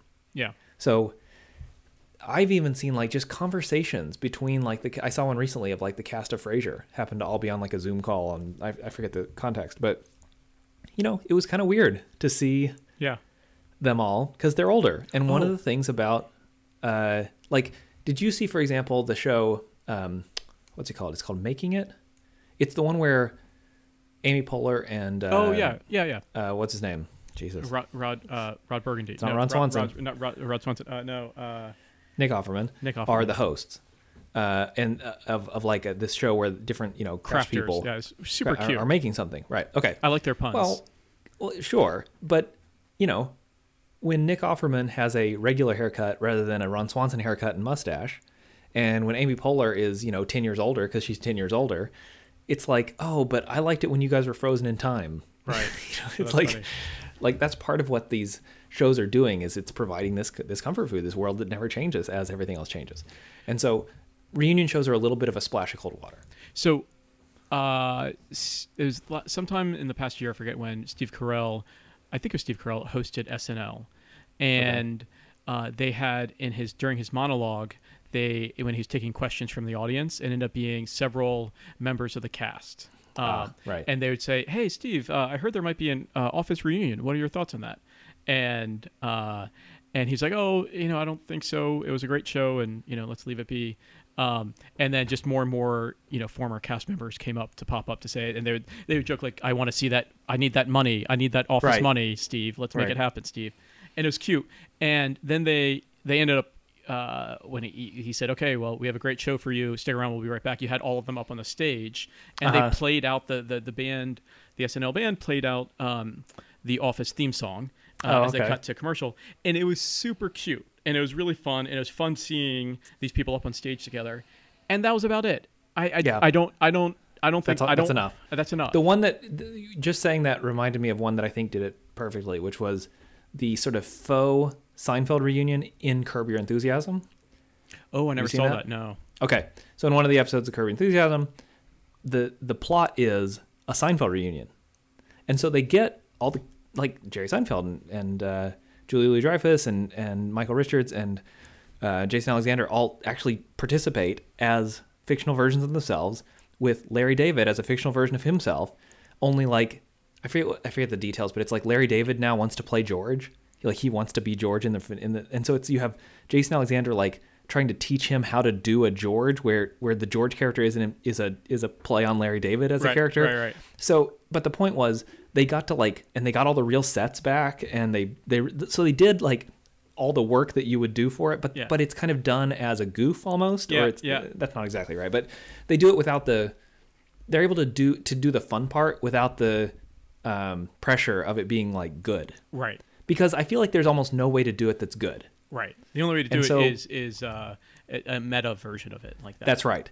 I think that's the better way to say it. The only satisfying version is a meta version because it's a meta activity anyway. Right. We're all in on the joke. So let's Right. And so there's no way to go back in time. You can go to your high school reunion. You can't go back to high school. You can just see these people again and do the dances from when you were that era, or listen to the music, or go to the local bar, but you're just LARPing. There's no way to go back in time. Right. And that gets back to High School Reunion, is the reunion episode of Graduation being the series finale. That's exactly right. What's the next topic?